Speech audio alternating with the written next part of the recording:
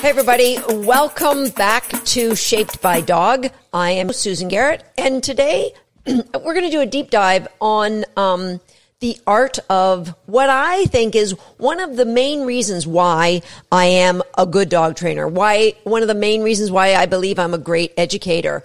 And that is because I'm great at manipulation. Now, before you unsubscribe to this podcast and get yourself off of any list that I may be sending you email from, I'd like you to consider everyone out there is manipulating. It's just for how long and when that makes the difference. Stick with me on this. I promise you're going to embrace and love the idea of manipulation. The challenge is our brain immediately goes to deception when the word manipulation hits your ears. And I need you to consider that what I'm talking about is manipulation with an overarching set of core values. So anytime I'm training or interacting with my dog or puppy or whoever it is, my team, my goal is to build their confidence always, deepen my relationship and trust always, help them to have an amazing life, which means they can grow. I see for my dog that amazing life means they get more and more freedom from me. Everybody is manipulating in their relationship with their dog. It's just for how long and when it happens. And I'm going to give you more on that in just a second. I want you to consider, though, I'm talking about not manipulating the dog in that, like I've got a big meatball and I'm going to drag you and I want you to go where I want to go. That's a form of manipulation. What I'm talking about is manipulating the dog's environment, which sets them up for more successful interactions and training with me. In a fellow by the name of Cal Newport, he wrote this book, a book called Deep Work, which is a great book. I'll put a link in the show notes to that. And he described that in today's era, with all the distractions we have when we're working on a computer, we need to seclude ourselves away for 90-minute chunks to do that deep work, to really get exceptional work done. The only way to do it is screw yourself away like a monk. And it's a great book and phenomenal insight. And the same is true when we are training anybody. And when I use the word training, really, I mean the word teaching, educating. So let's say you wanted to, you're going to decide, I've got my Jack Russell rescue dog and I'm going to teach him how to do a sit stay. So I'm going to take him off leash at a bunny farm and start to teach him the brilliance of how to sit and hold position for a cookie. How well do you think that's going to go for you?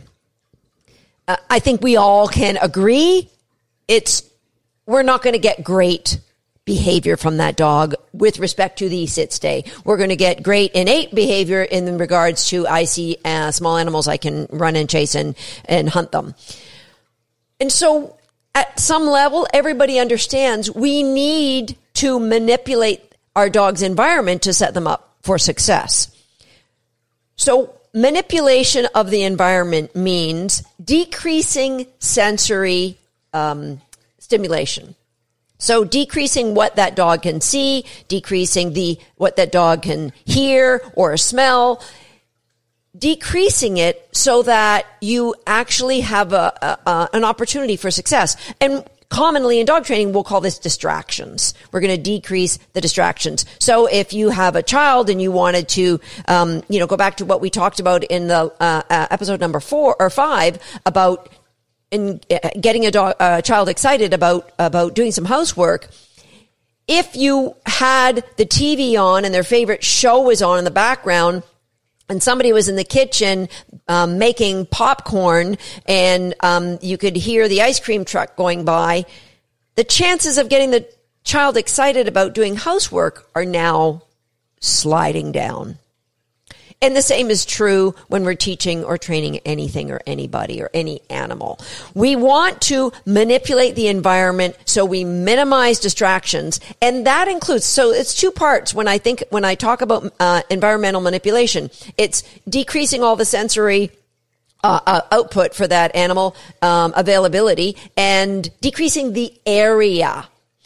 So if I wanted to teach a dog anything, I want to minimize the distractions by decreasing the area. Now, when I think about manipulation, I think way back when I got into dog training, when I got my first dog that I was training for sport, which was back in the 80s, I was told I need to keep this dog isolated from any other dogs, so they couldn't learn how much fun other dogs could be, and that they had to learn that working with me was the best fun ever. Some people say you need to tether the dog to your waist whenever they're around the house. That's a great way of manipulating the environment.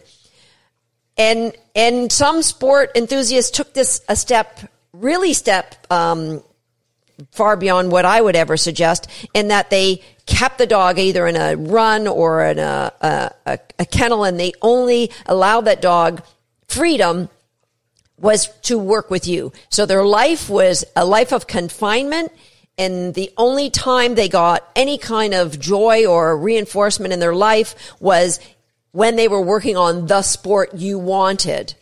Now, that I'm not denying that would produce results, but anything I do in the name of dog training, and I would encourage you to have that overarching umbrella of core values. What's really the most important thing to you?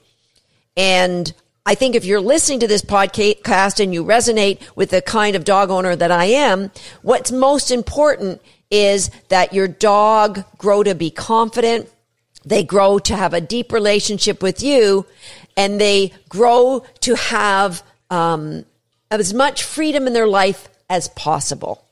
And so those things aren't conducive with living their life in confinement. Now, one of the most misunderstood piece of literature I've ever written was my first book, Rough Love, and we'll put a link to the show notes for Rough Love.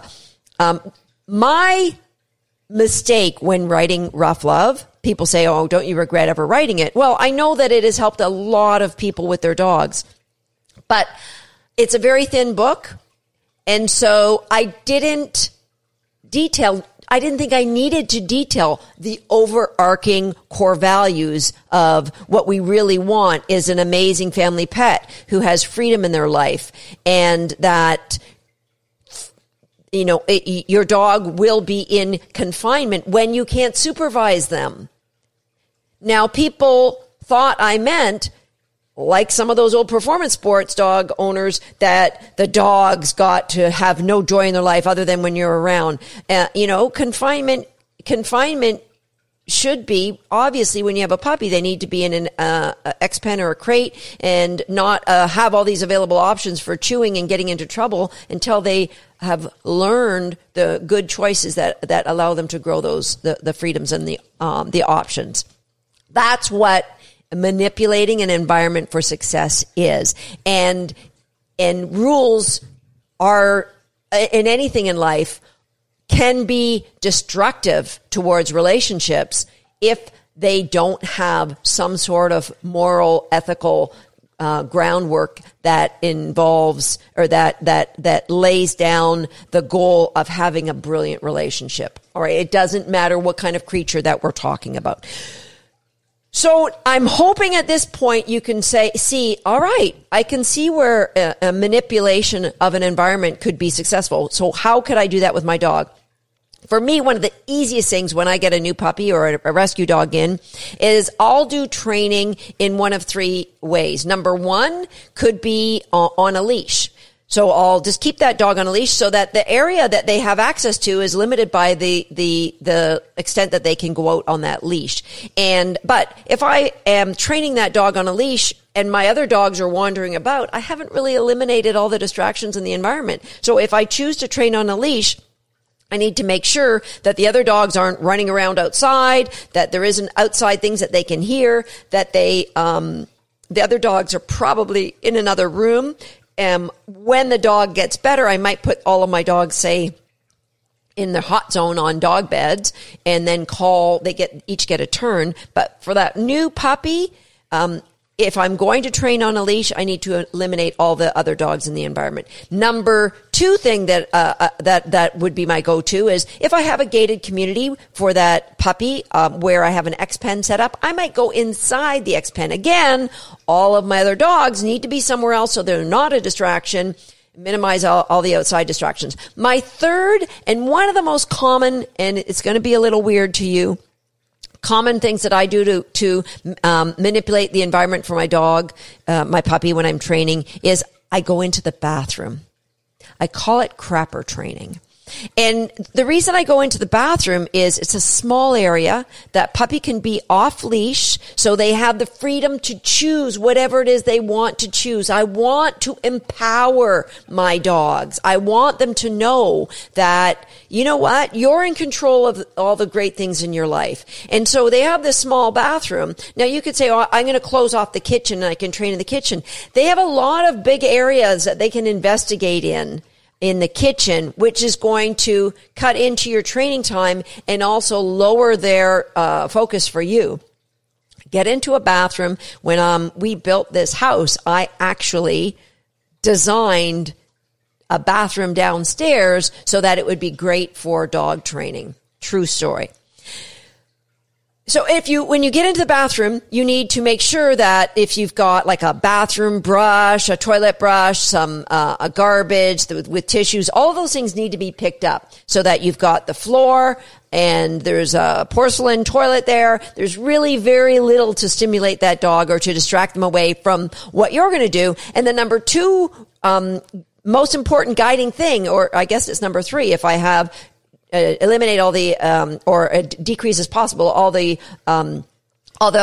any kind of stimulation, distraction, decrease the area. Number 3 is you've got to have something of value that is going to captivate the dog. So you want to do your dog training in layers, and the very first layer that I add is the distraction of food, because I need to train with food, but I don't want my puppies or dogs to be so focused on the food that they can't focus on what we're doing together. And so the first layer that I put in is the game It's Your Choice. It's Your Choice is a super easy game, and all it sets the dog up to do is you make a good choice and reinforcement comes to you. If you would like to learn more about It's Your Choice, we have it in it's part of our Recallers program, but we also have it broken out in a small summit that we invite people to from time to time join in on. Any of you who are watching this on my blog, a podcast, or watching this on my blog or on YouTube, or are listening on the podcast, we're going to include a link in the show notes where you can actually get a backdoor into learning. It's Your Choice in a very fun environment. The idea is whenever you are manipulating an environment, success needs to be super obvious. Super obvious. So if you were going to teach a child to make their bed, number 1, the task can't be overwhelming. You've manipulated the environment because the bed's in their bedroom. Ideally, there's not a lot of, like, you don't have a TV on in that bedroom. You don't have, a tablet available. The dog isn't running around being goofy. It's just you, and you might have made, you're going to say, hey, let's make the bed. You make the bed, and the last thing that your kid has to do is just place their pillow on top, and then they made the bed. It's a small task. You celebrate, you run out, you do something really reinforcing, and then your child every day sees making the bed as something that's great to do. Let's go to, if you are a team leader like myself, big mistake that I made. The very first person that I ever hired, I apologize to you, Melissa. I didn't set her up for success because I didn't know what that looked like. So I just hired her and said, yeah, there's a lot that's got to get done because I want to change the world for dogs. So have at it. And pretty much that was my job description for her. Today, when someone joins our team, we have something called SOPs that are guideline to success, that it shows them how they easily can achieve success. Now, when you make the path super clear, success isn't just, it's obvious and it's inevitable. And that's what we want for our dogs, that success is obvious and inevitable. You're manipulating the environment, but always leaving the element of choice in for the dog. So if we go back to making a child's bed, you might have allowed them, said, here's how we're going to make a bed, part 1, part 2, part 3, and you do everything. And then the final thing is make a big deal. The final piece is we put the pillow on and celebrate, put the pillow on and celebrate. And then the first time you ask them to do, you're going to say, maybe put the pillow perpendicular instead of putting it parallel to the headboard, and say, well, what do we have to do to fix that? They can fix it, and then boom. Right? Success is obvious and it's inevitable. That's what we want when we're manipulating environment so that the animal that we're working with can see success clearly. We've eliminated distractions from the environment. We've gone in with a high value reinforcer. And so that the dog wants to engage with us, and success is inevitable. Right? And as I said, for me, it starts with, it's your choice. And it's your choice. As I said, there's a link in the show notes here, but it starts by putting a high value food in your hand, and you eliminate the distractions. You might play this on leash. You might play this in crapper training. I like to just sit in a chair and anchor my arm to my knee. And when the dog sniffs at my hand, I don't move my hand. So here's the thing that people do. Is you've got to remember, as I talked about in earlier episodes, dogs can shape us. And here's a great way they do. You're carrying a big meatball in your hand, and the dog grabs at the hand. What do? Yeah, you put your hand above your head, because you want to get the food away from the dogs. You don't want them to eat your meatball. And so the dogs learned, well, dogs are prey driven. So their prey moves, they're going to try and chase it. And they're going to start, maybe jump up and try and grab it above your head. Rather, what we're doing with It's Your Choice is teaching them, I'm not going to be moving in response to you moving. That my arm is anchored, the big meatball is there, and I need you to ignore the meatball in order to earn the meatball. So the dog is learning their choices creates what they want. What we have to remember is everybody who owns a dog is manipulating the environment. The difference is when you're doing it and for how long. So I choose to keep the dog's environment small when I first get them as a puppy or a rescue dog, and grow it when they make good choices. Why would they make good choices? Because we set them up for success by manipulating the environment. For example, our rescue dog Tater Salad, when he came to us, he had horrible behaviors. He would run away. He'd grab something. He'd play keep away. You couldn't catch him. And by setting him up for success through many frequent training sessions throughout the day, keeping him in an X-pen so he couldn't chew the furniture, keeping him on leash when we took him outside, but doing a lot of off-leash work when we could set up an environment that was safe, like a fenced-in environment or in our training building.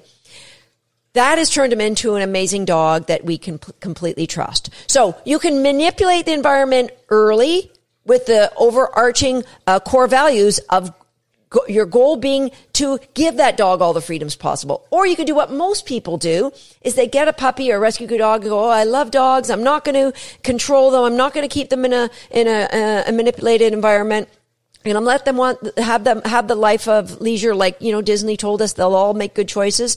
And what ends up happening is the dogs see squirrels or other dogs in the environment or cats, and they start running off and they ignore you and they don't come when they're called and they do destructive things. And so you end up having to keep them on leash at every park. You end up not being able to trust them and put them in a small room every time you leave, or you having to manage the environment by putting the garbage on the kitchen table every time you go out.